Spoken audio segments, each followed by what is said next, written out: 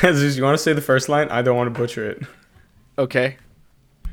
Hola y bienvenidos todos, which you wrote wrong, by the way. Shut up. Hoy nos acompaña Jeff Fang, el alumno financiero. All right, go ahead, King.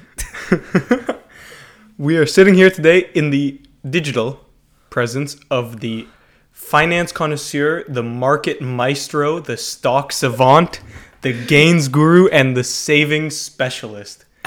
A man going to a little university that some of you may know, Harvard University next year, and until then, working in private equity, and on the side runs a successful blog and social media accounts with over 300,000 likes on TikTok, which will probably be higher by the time this is out. 49 articles published and 1.9 million views on TikTok. So by the time this is out, I'm assuming it's going to be 50. Should be. Maybe. Should be. But before we get into this and talk to this wonderful man, everyone listening right now, get the fuck on TikTok right now and follow the Financial Pupil. We're going to be waiting right here. So get on there, follow him, like his videos, look at all his stuff, binge it. And while you're at it, look at his IG, check out his website.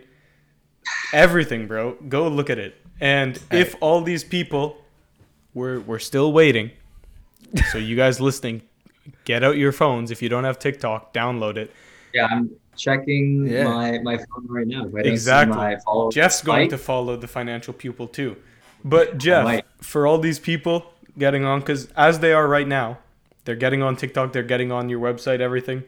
Yep. If they're stepping on your blog right now, first time, what do you think are like, what's the few articles you're like, these guys got to check this out. This is the shit I know. Like, this is what you really got to sink your teeth into. What are the few articles like that?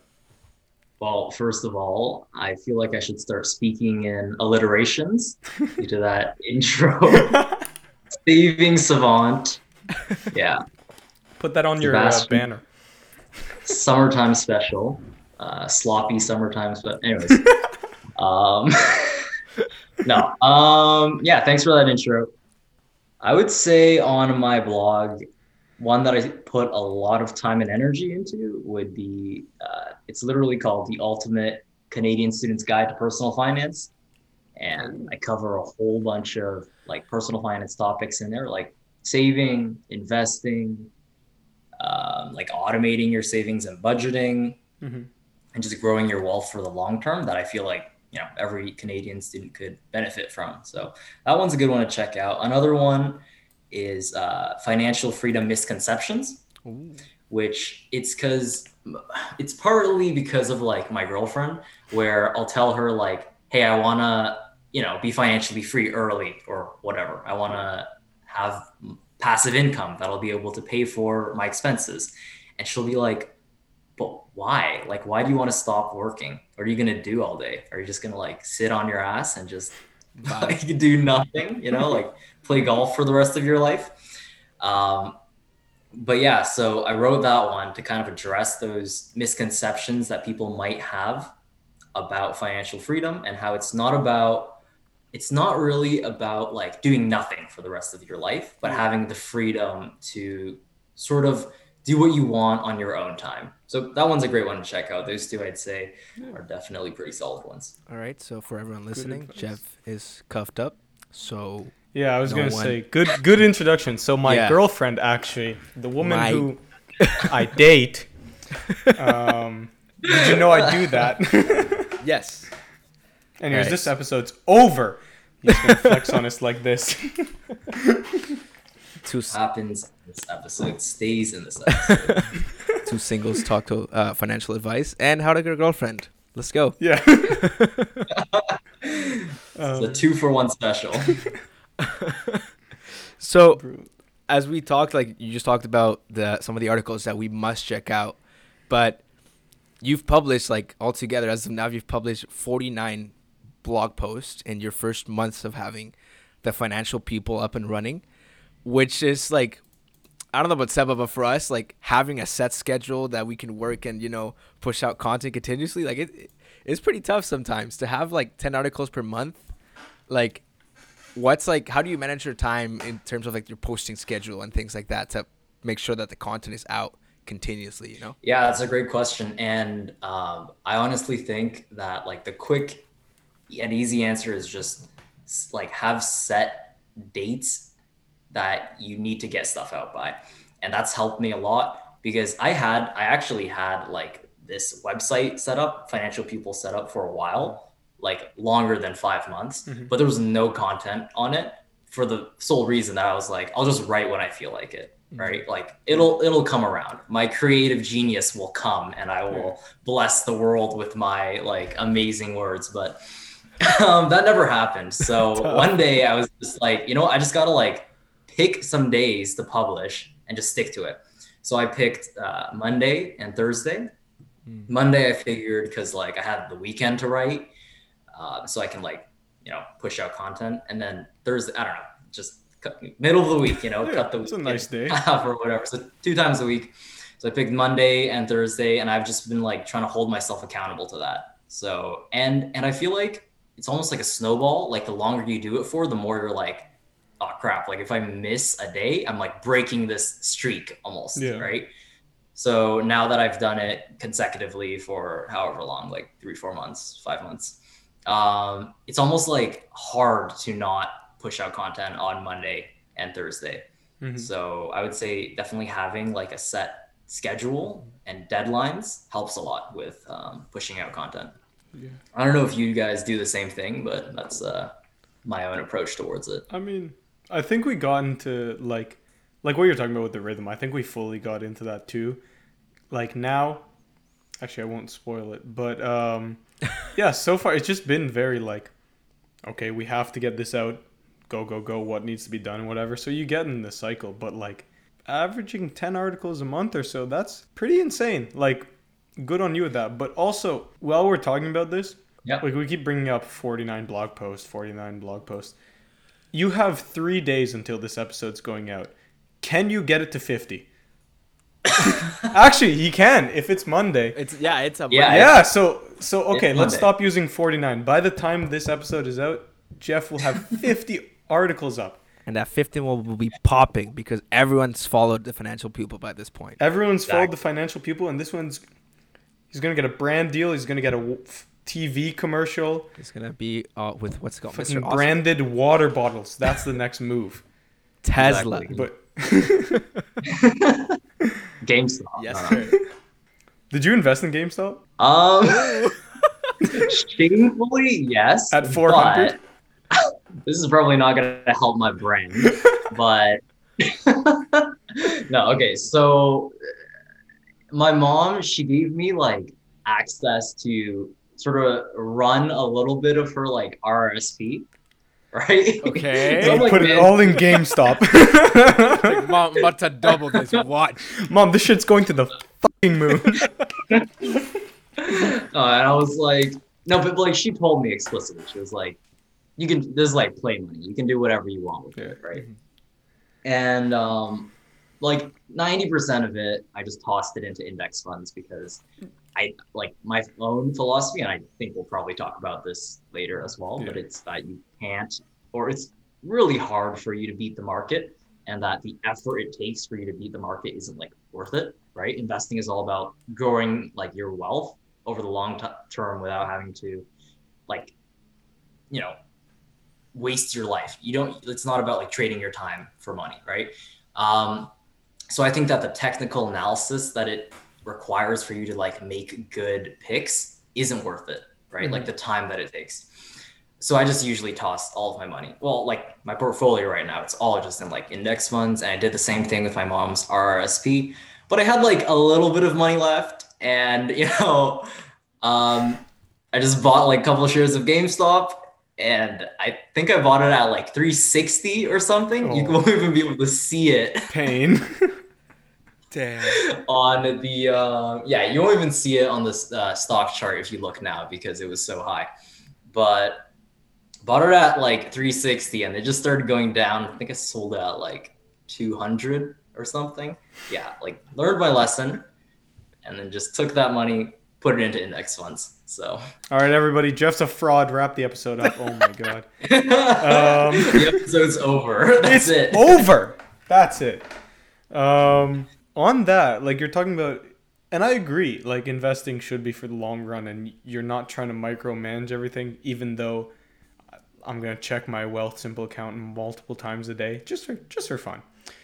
But with that whole philosophy, which, like I said, I agree with. What do you think about like day trading and swing trading? Like people who do this as a living, because you're talking about it should be like a background process, and it's not supposed to trade your time for money, which is generally the point. But what about people who like just enjoy it? Like I enjoy having 4 monitors with all the candle charts going up and down, and like that's just what I do for fun. Yeah, what do you think about day trading?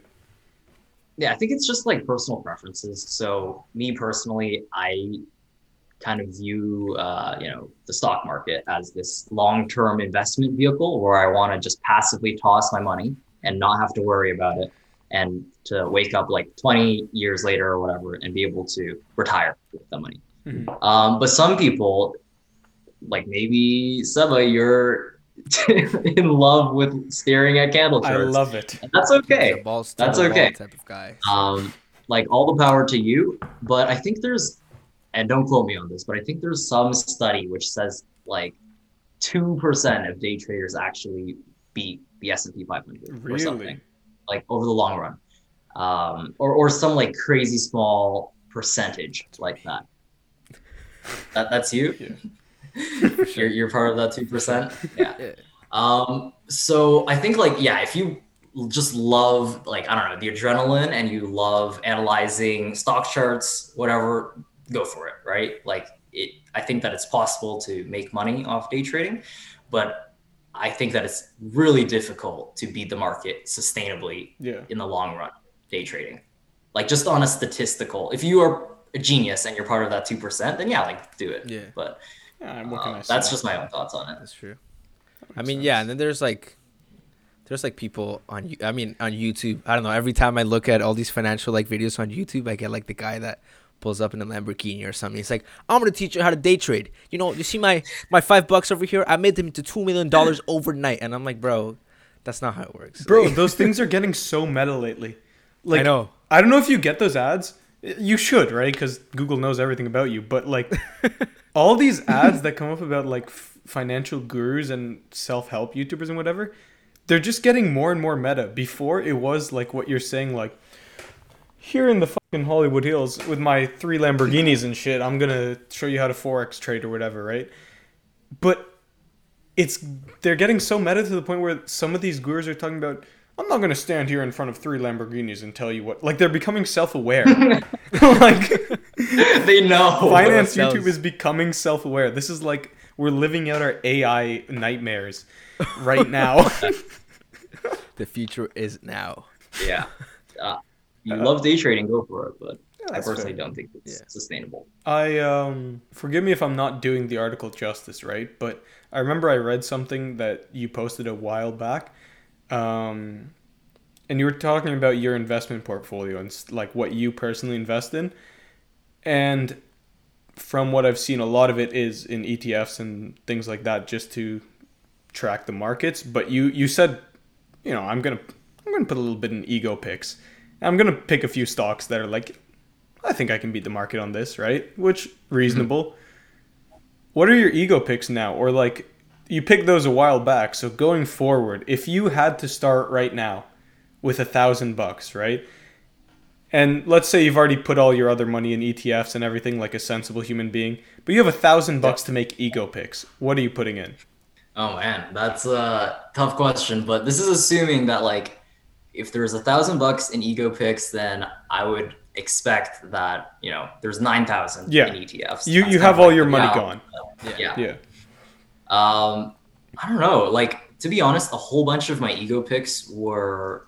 I don't want to say at like the bottom, when the stock market bottomed out, but it was still in the process of like recovering. Hadn't really reached previous highs pre-COVID. So I was like looking around and I was like, you know what? I think that stuff is going to get better. I don't think that the pandemic is going to last forever. Yeah. And so I'm going to like buy these stocks, which I think will just at least return to pre-pandemic levels. And like some of them were like TD, which is a bank that I use to do regular banking and not stock trading. And one of them is called Baby, and it's like this vegan baby food company. What the And fuck? it's yeah, no, you have to search this up now. It's like baby.v, that's the stock ticker. And it's done like pretty well. But aside from that, I do listen to a whole bunch of podcasts, obviously, this one included, but I also listen Oh my to Ego boost there. a Okay. whole He's bunch making of up for the GameStop. He's trying to get back in our good side. But I listen to this one. It's called The Investors Podcast, and sometimes they like make some stock predictions, which I think are reasonable. Like, hey, this is a company, and it's priced like it's undervalued, like compared to its competitors or comps, whatever. And it has opportunity, and I'll be like, oh, that seems reasonable, so I'll buy it. Yeah. I just. But I don't know if that really answered your question because I don't want to like Yeah, this is not like get a financial. sued. Yeah. Yeah. Just a little disclaimer, like this is not financial advice, by the way, guys. This is not All financial the- advice for anyone listening. Yeah, I'm trying to look at what do I have. Like I have Baby, which is a vegan healthier. I have Cineplex, which I bought. Let's go, baby. Really, yeah, I bought that at like really cheap. Enbridge, that is kind of like dividend stock. Yeah, that's basically those are my picks and TD. Hey. I guess just to follow up now that we're just joking around the whole like disclaimer, no financial advice, I don't want to get sued type of thing. Unless it comes from me. Exactly. But 'Cause like, Seba, you know. An authority Yeah, figure. Yeah, It's not- authority figure on the markets. he is the markets. So, like these podcasts, like the investors podcast, is that what you called it? Yeah. Like, how do they get around that? Do they start like the disclaimer with the disclaimer, or they just go for it and then hope that no one sues them? Like, how do they work it out? I don't know. Like, for example, the Investors Podcast, it ends every single episode with like their ending theme or whatever. And then it'll be like, this is by no means financial. Whatever. It's like the person speaking in a deep voice really Super fast, quickly yeah. that they're Yeah, it's like a drug Uh, commercial. Like the Alka Exactly. is like, oh yeah, if you die because Bro, of this pill, like, sorry. That kind of seems a little bit... Like, I completely understand it, right? Like, you have to add that, and I know you even have that on your own website. But, I have it right at the bottom. yeah, right across the bottom. So, for all of you guys who are currently listening to this, and on Jeff's website, if you're not already, you're on it right now.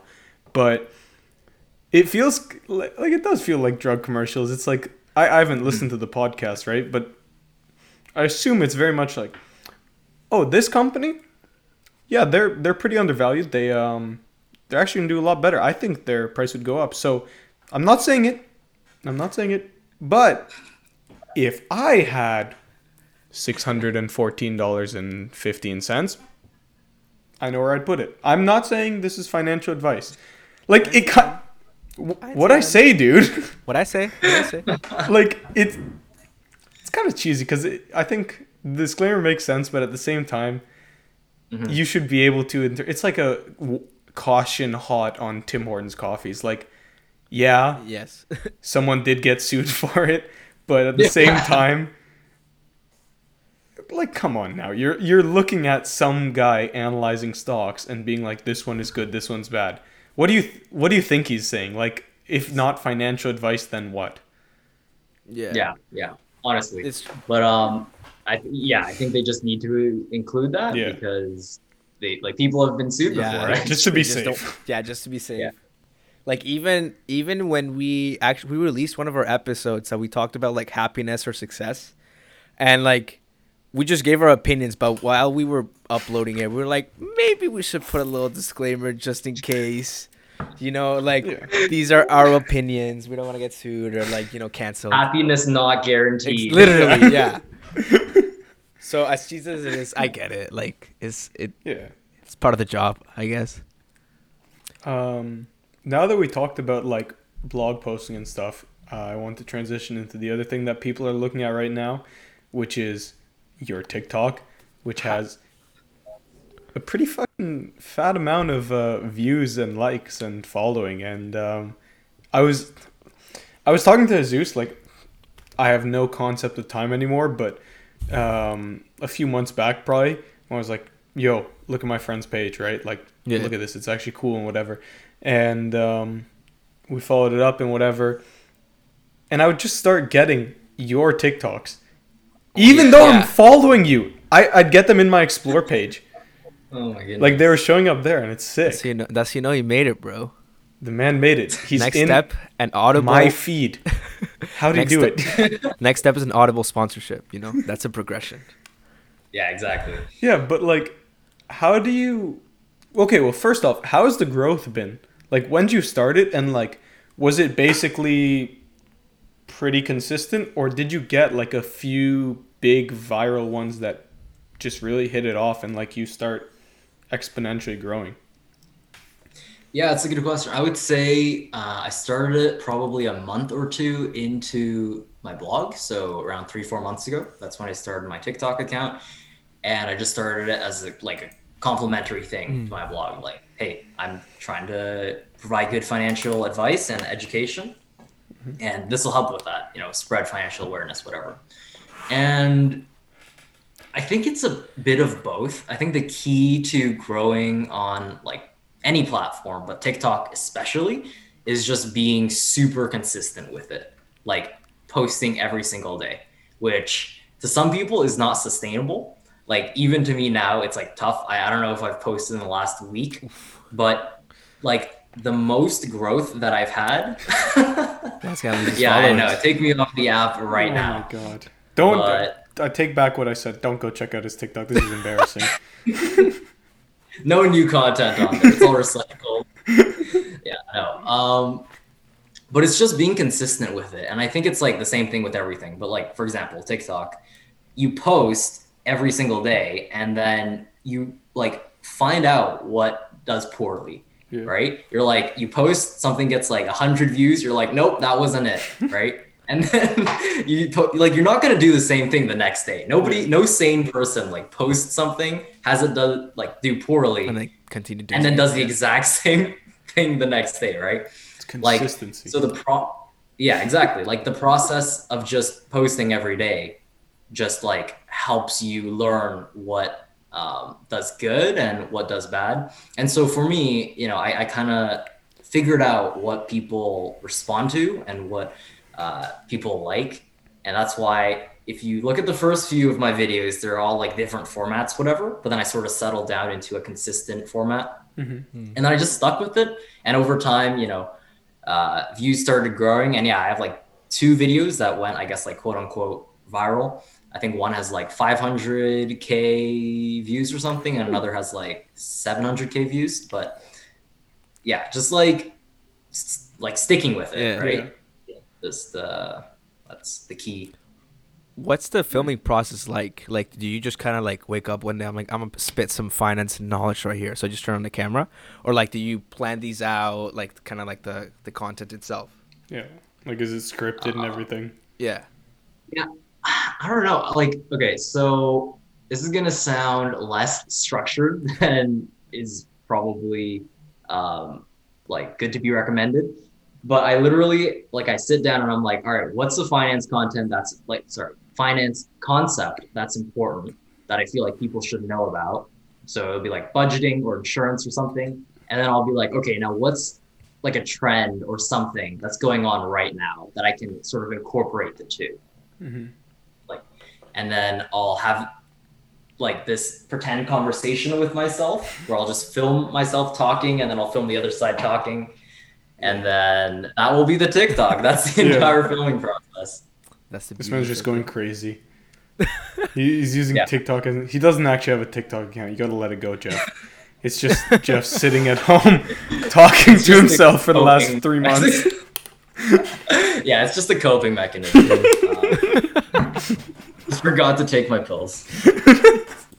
Oh, this is a big change of topic, but something that we were talking about earlier today is you self-describe yourself as an avid reader, and you actually try and read a book a week, which I think right now in the age of goldfish attention spans is very difficult, myself included. Like I'm trying to get back into reading right now and slowly building the habit and whatever. And I feel like over the last year, I've started books, got about 30, 40 pages in, and I'm like, okay, let me just not pick this up again for 4 months.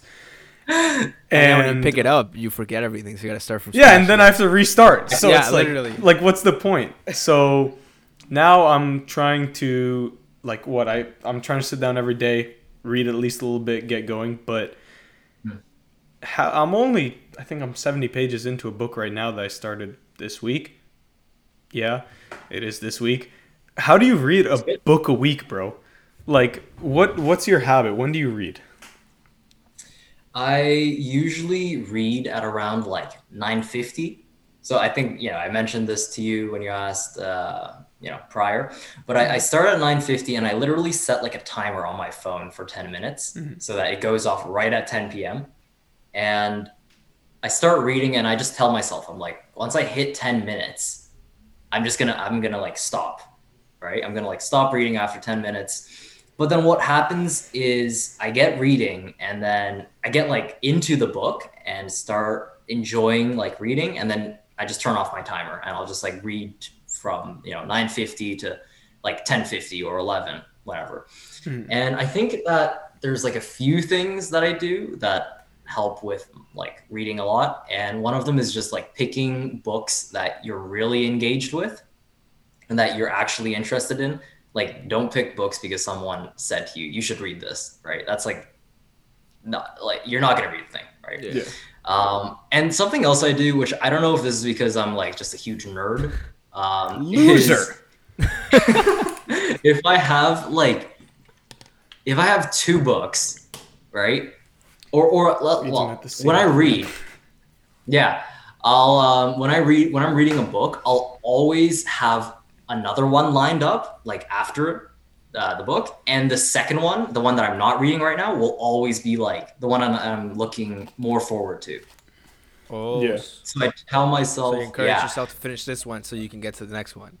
Yeah, exactly. I'm like, okay, I not that I don't care about this book, but like objectively, like I care more about the other book, and I just I want to get through this one, right?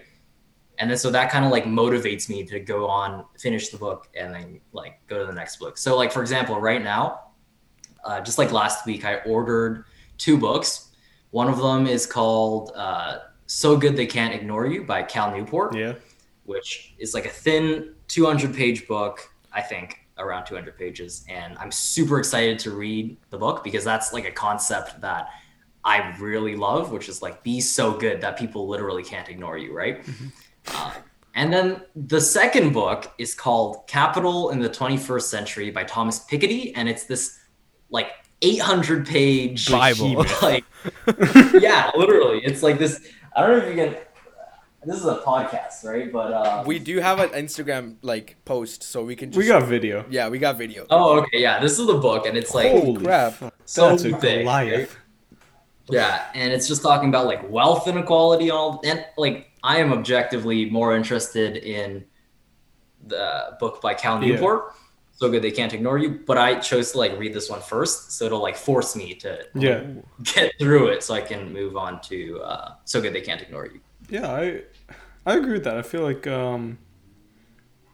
it's a good way to look at it, like kind of motivate yourself with it. Do you ever like that's one of the tips I saw by oh my god, I forgot his Mark Manson, the guy who wrote like The Subtle Art of Not Giving a Fuck.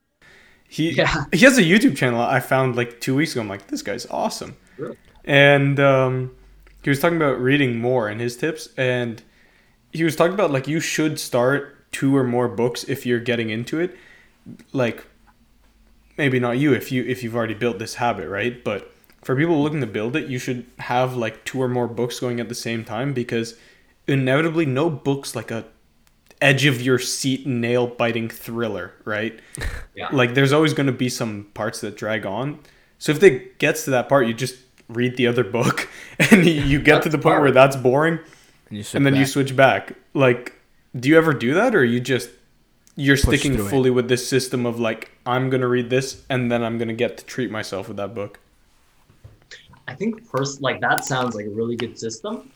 Personally, I've just like developed this thing where like I don't think my focus is strong enough to like juggle between. I'll start mixing the concepts together, you know. So yeah, I like to finish a book and kind of like fully digest it, understand it before moving on to the next one.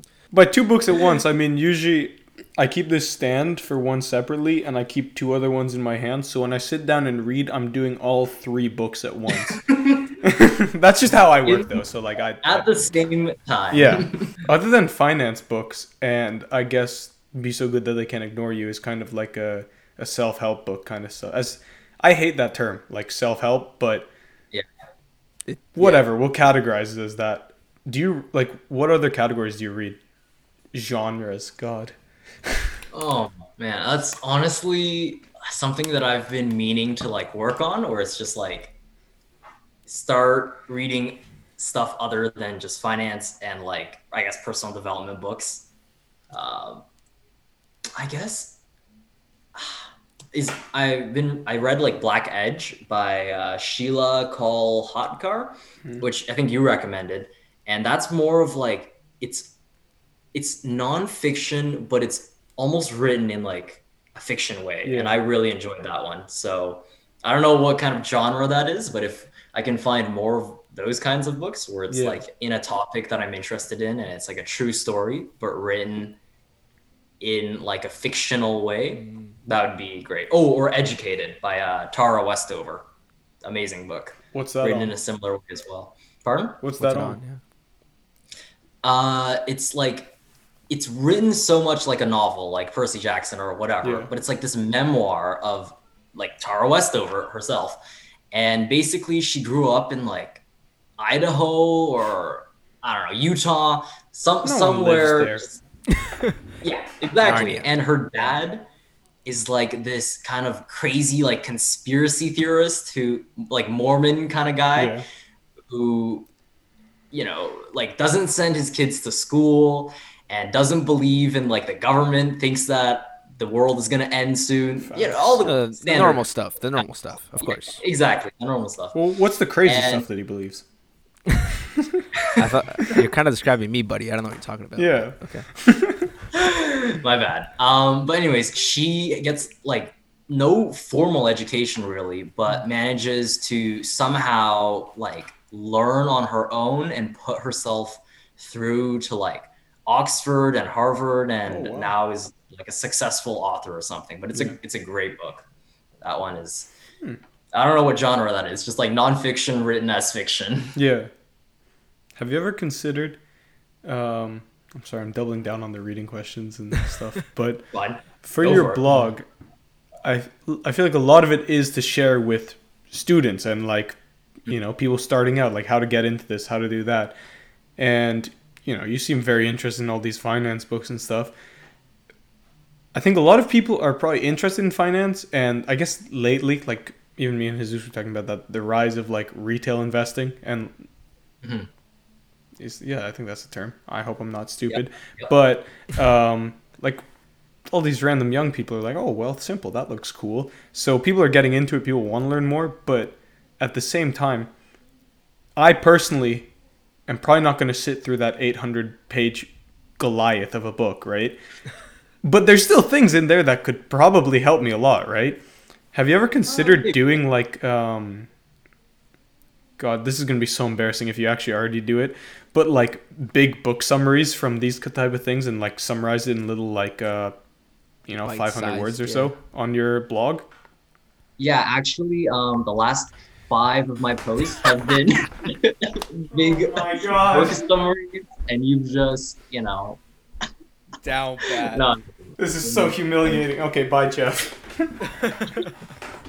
No, I haven't done like a big book summary yet, and that's definitely something that I was thinking about. But I have done stuff where it's like 3 books that I recommend, stuff like that. But But yeah, that's definitely something which I should and will probably start doing. Who knows? That might be my next blog post. Ooh, The 50th little blog post cliffhanger there. Oh, would be a book review. Now we I'm know that. charging a percentage. Now we know that Seb is a fake fan. Man doesn't read the last 5 posts. Exactly. Disappointing. Don't do me like that. Anyways, Jeff, since it's just you and me now, since the fake fan has left the room, we know that besides TikTok and this blog that you've put out, you also work in a private equity firm.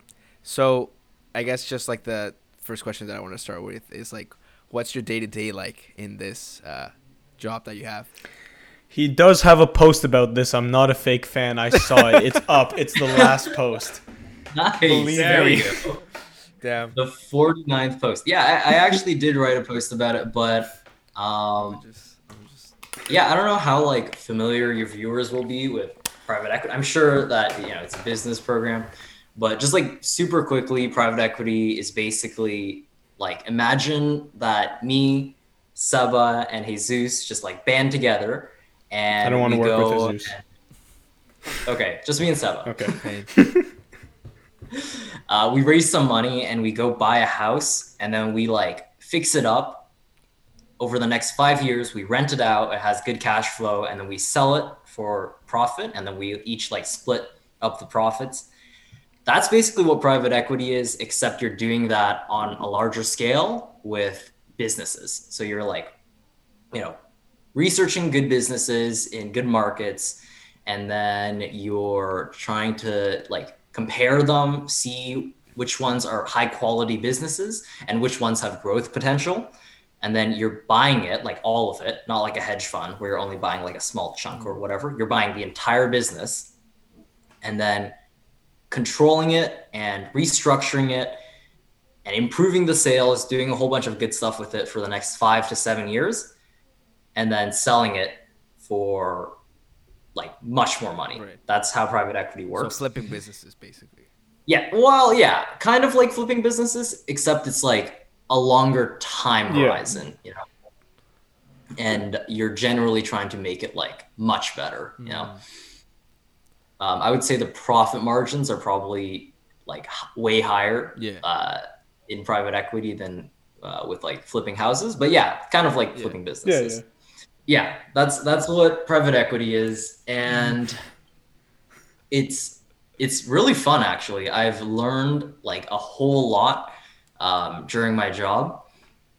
And so you kind of have like the partners up at the top who make the final decision. They're like, should we buy this business? Like, yes or no, right? Mm-hmm. Given all of the research that's been done. And then it kind of like filters down, and then I'm the research analyst, and what I do is my day-to-day would be like researching the market size for some obscure industry, because we're always looking at like obscure industries, everything that's like, I guess, non-obscure or popular is already super saturated. Yeah. Right. Like we're not going to try and buy a search engine because Google is so dominant. Right. But if there are like feet clinics or something in Minnesota, like, I don't know, there might be an opportunity there.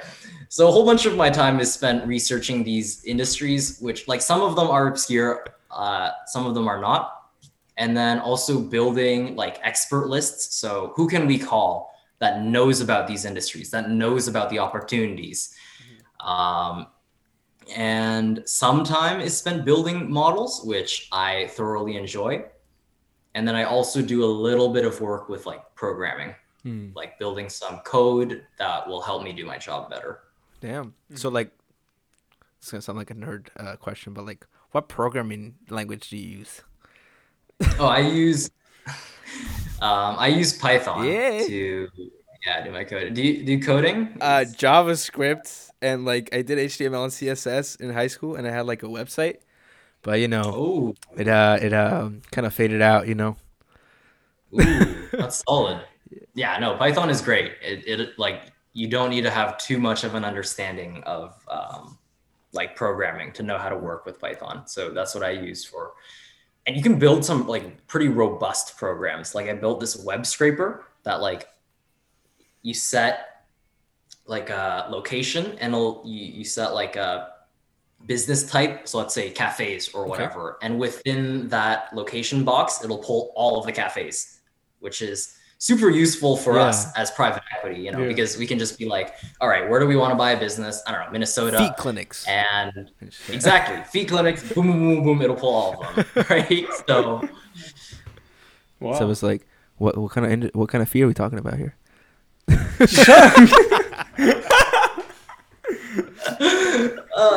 That's the highlight. I don't think this is the right kind of podcast for that. I think now that we talked about like what you do and what's going on with your life there, I think what a lot of people might want to know who are interested in private equity, how'd you get the job? Like, how can they get their foot in the door? Yeah, I'd say it's like the associate and the VP, they're always like hiring. They're always in like the hiring process. At least they're not always hiring. So they're always doing interviews and stuff. And I kind of get to see what they value and the questions that they ask and what their decision metrics are. So I'm not like totally qualified to answer this question, but I'll give it my best shot. Personally, how I got the job was I was like golfing with my stepbro on a golf course, but you know, I was playing a round of golf with him and one of his buddies. And honestly, I just started like talking to this guy, Jeff Tung. Maybe he's listening, maybe he's not, but I just started talking to him and, you know, he mentioned where he worked. He was like, oh yeah, I work in a private equity fund. And I had no idea what that was. So I was probably sounding like an idiot asking all of these questions like, oh, what do you do? Whatever. But like us right now. It's just like literally. Honestly, like, but I was just being super curious and stuff. And later on, when I actually was looking for like an internship for my gap year, I just reached out to him and I was like, hey, do you have a position available that I could fill or anything? He's like, yeah, you can come intern for us for a year or whatever. But I think that for people just wanting to like reach out to strangers, like cold emailing or cold calling, try and kind of like put yourself into their shoes, like the people who are hiring you, right? Try and think about like, what are they looking for? And also try and think about what are my tasks going to be when I work like in a private equity firm or in an investment bank or at like whatever corporation. Like, what are my day-to-day tasks going to be, right? Because so many people blast out like generic emails to 500 companies and hope that one of them gets back, right? It's like, I'm a good communicator and I'm a good, like, that's, you know, like, that's great. But like when associates and VPs see that, they just like immediately throw that out. Right. Yeah. But if they see something where it's like, hey, I'm interested in this role that you have of like research analyst, and some of the tasks I would expect to be doing are like building expert lists, doing market research, and, you know, like proprietary sourcing or whatever. And these are my past experiences, which have helped, which like will help me accomplish these things. Like I'm, you know, designed this Excel program or whatever. That's so much more attractive. And that will definitely get like your foot in the door, at least, you know? Mm-hmm. Yeah. So don't be, there's a lot of buzzwords and stuff like, they'll be like generic and, you know, I love teamwork. Yeah. I love the culture. Yeah, exactly. I love the people. I am a leader. Okay. Yeah, like anyone can send that email, right? Yeah. No, I was gonna say like, and also it just shows that you actually like did a little bit of research into like the industry or even the company, right? So yeah, I feel like a lot of people also like. I think in business, from what I'm seeing is a lot of people aren't actually interested in what they're doing. Like, to put it bluntly. Yeah. And when you apply to things, it's like, what should I be applying to? And if you apply to like a lot of companies, because I think the mindset is, I just want a job, man. Like, I just want money. I want some experience. I want to get my foot in the door. maybe a lot of people are like, yeah, I have a long-term goal that I want to get to, but specifically right now, it's just get their foot in the door, and a lot of it's just very boring applications. Like I don't actually care about this job. I couldn't care less about being a introductory process managing like secretary or whatever the hell like position it is. But that's so apparent because I don't know why we've gotten to the point where it's like as people applying and like as people starting off, we're like, oh, I'll trick these people. I'll say I'm a good leader and communicator. And I have all these skills and stuff. And I'll talk in business voice when I send emails. But it's like people who are at that level, maybe I'm completely wrong on this, but the way I see it, people who are at that level to be hiring people and hiring you, they have to do the same shit. They know, they can see through your writing and everything. So I think, at least from what I've seen, people who, if you're actually interested in it, if you're actually passionate about it, and you can say that, like, yeah, I've researched this. Yeah, I actually want to do this. Yeah, I'm, involved in this. People are like, oh, that's a lot better than a great communicator or just like random people who have a general skill set. Yeah. That's just my take on it. No, I totally agree. And yeah, you have to remember, these are like real people reading your emails, right? They're not like, it's not like a robot going through looking for like keywords. Like, some of them are actually. Some of them are. Fair. For big companies, but they like, do that. I feel like even if it like is robots screening you or whatever, right? That email is still going to be read by someone eventually. Yeah. Yeah. And as a human, you're not going through, you're like, oh, he said he's a great communicator 3 times in this email. I'm going to hire this guy. Like, you're looking for personality and you're looking to see that the person knows what they're getting into. And you're also looking to see that they're qualified, right? Yeah. I remember seeing this TikTok about like some guy applying for a job, and then the guy was like, so you're like a leader? It's like, yeah. And like, you have proficiency in Excel and Word? And I was like, yeah, I do. Oh my gosh, you're like gonna get hired right. Like, that's what they expect. That's not how it works.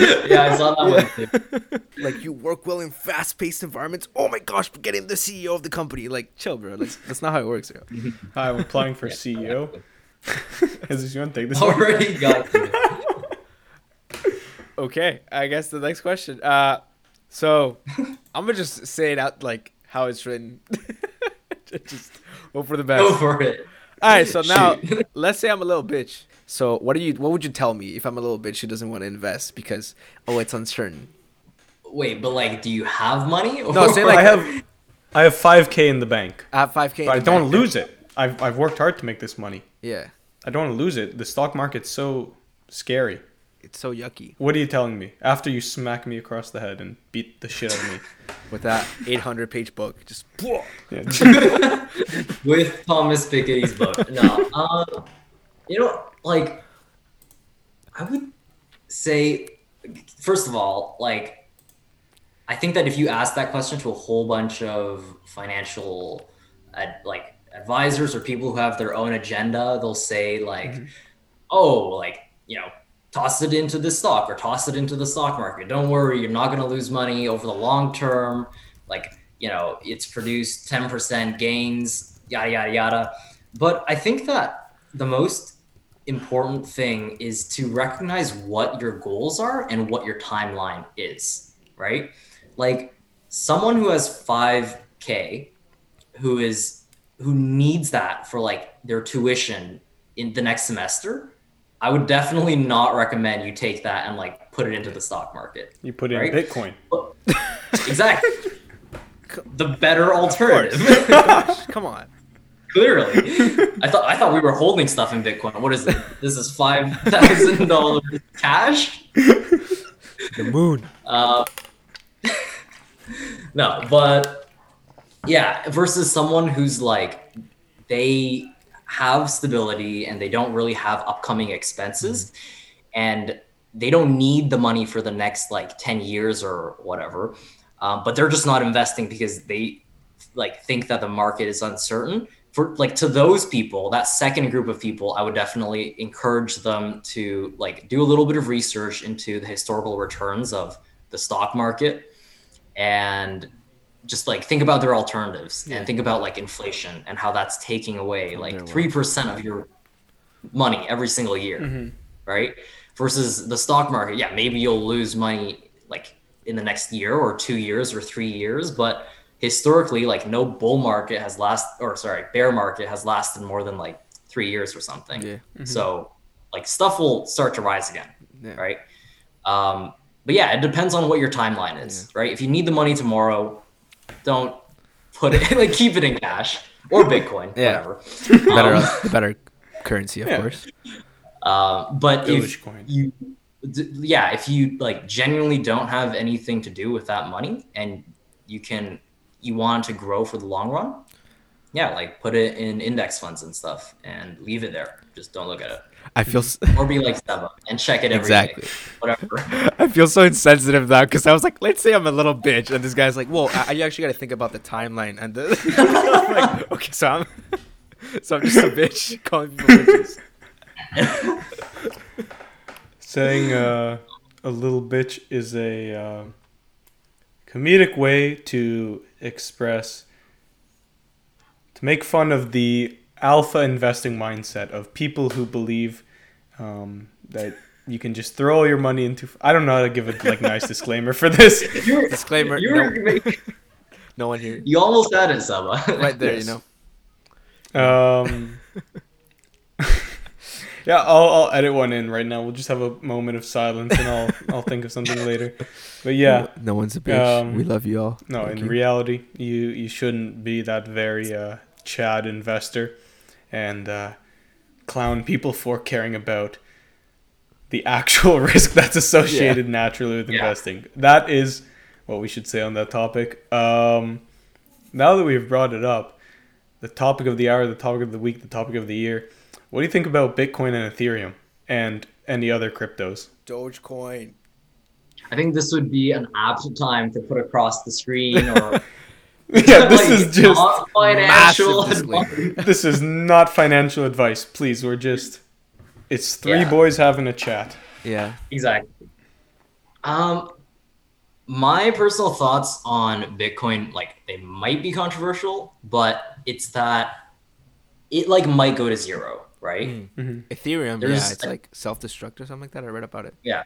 There's like a chance that it might go to zero.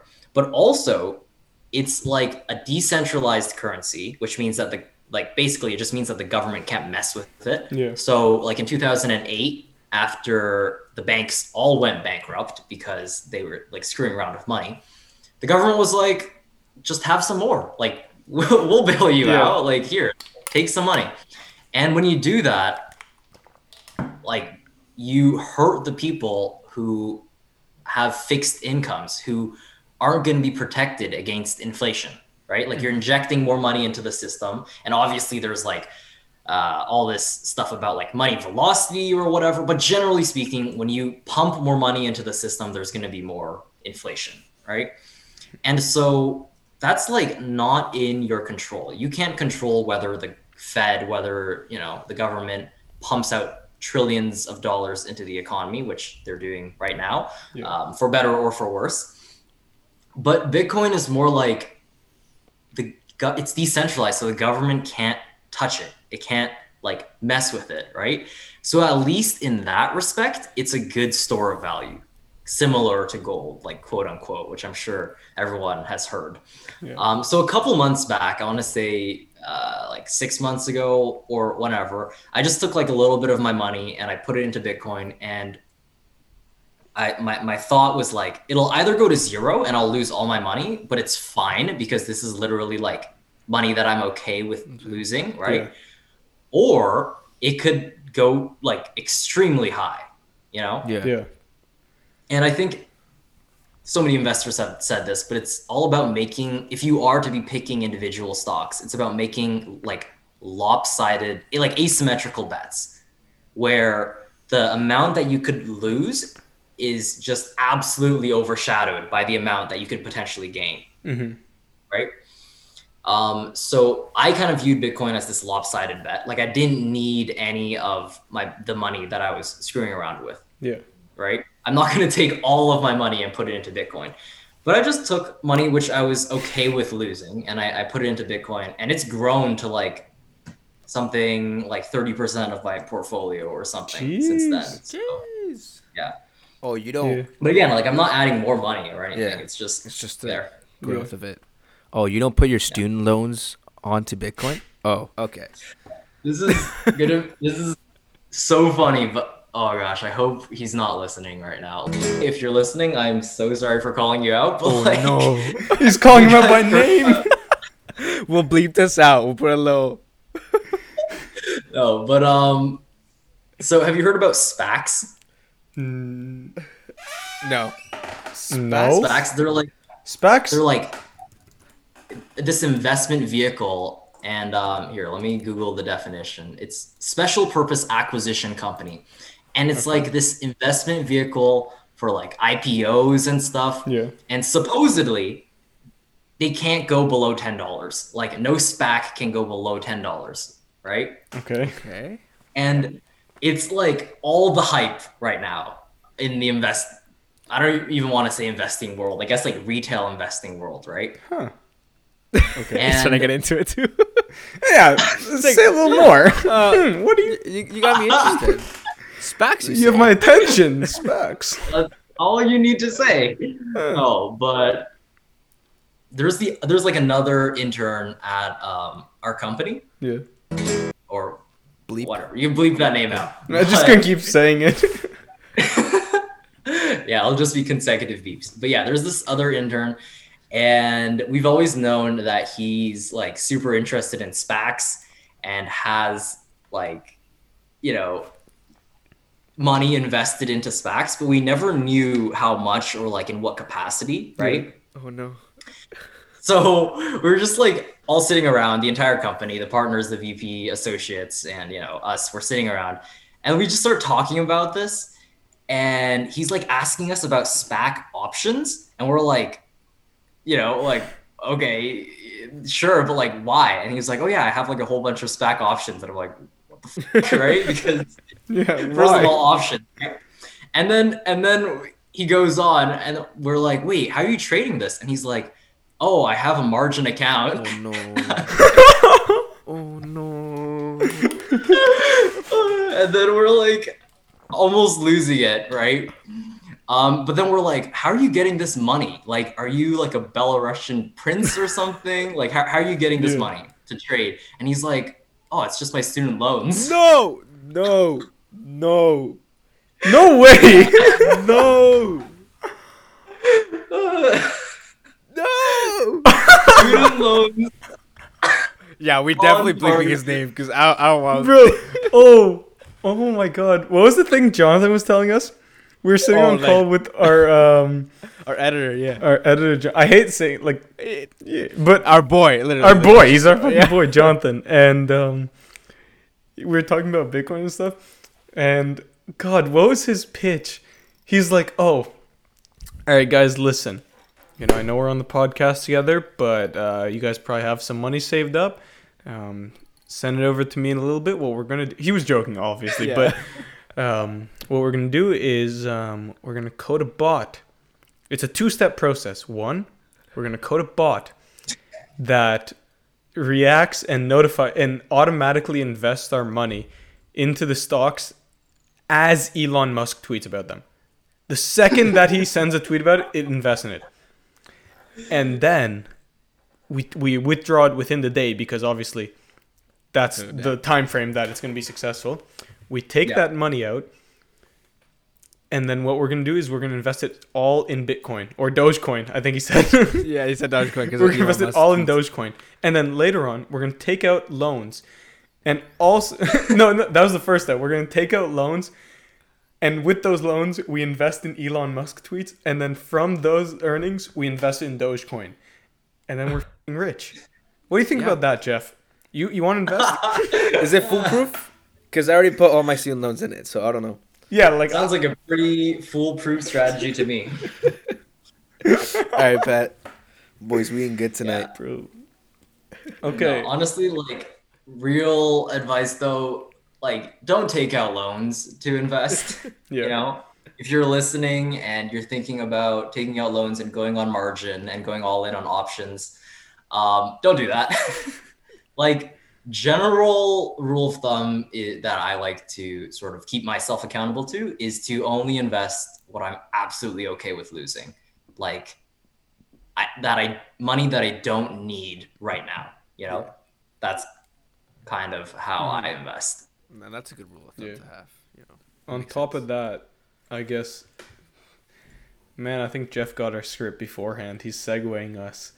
Um, on that advice for investing with margins, what general advice, like as a last bit of, like the last few tidbits, do you have for students like who are maybe just already invested a little bit or are looking to get into it? What do you have to say to them besides the plethora of info that's already on the blog? Yeah, that's a great question. I would say definitely like start early. Um, and what that means is obviously don't take out student loans to start early, but like if you have excess cash sitting around, you know, start investing it because if you look at any compound growth chart, it's insane. It's like, I don't know, a dollar today is 100 in like 30 years or whatever. It's just like a crazy growth, like it's exponential growth. So start early if you can. And then the second piece of advice would be like you're young, so or like we are young, so we're going to experience downturns in the stock market, in any market, right? It's gonna happen. So when it does, like the worst thing you can do is sell, Yeah. because you're buying high and selling low, right? The opposite. So I would say if you follow just like the general advice of only investing what you're okay with losing, you'll be psychologically okay if there's a downturn because then you won't need the money or the dividends or whatever. So then you can just like load up and put more in Low.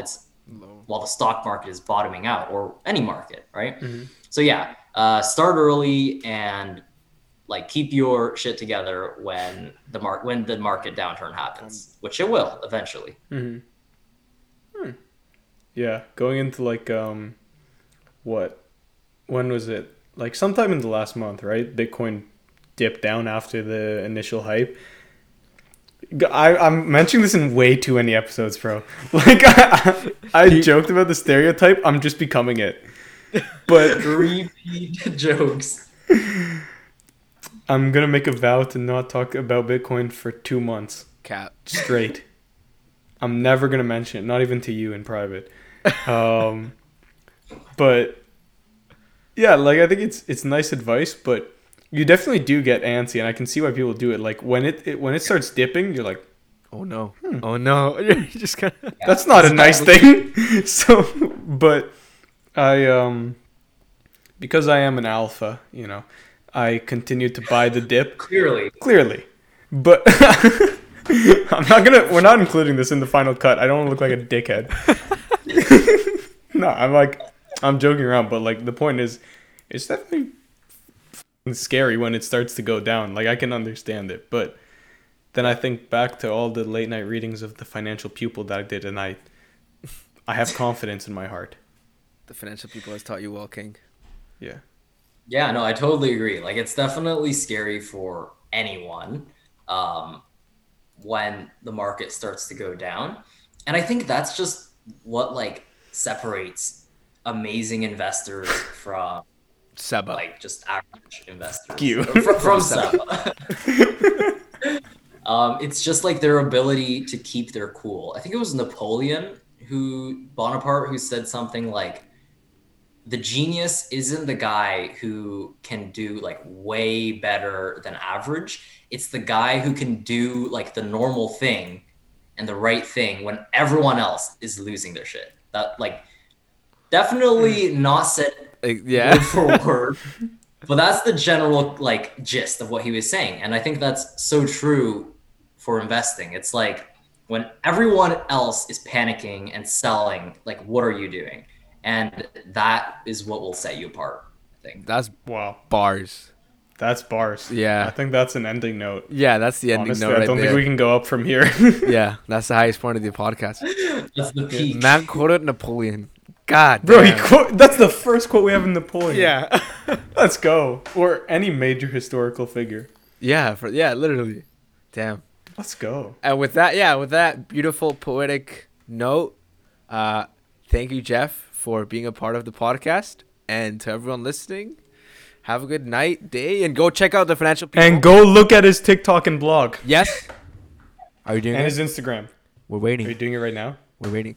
Yes? Are you doing it right now? Does this make it louder? Yes, it does. Are you doing it right now?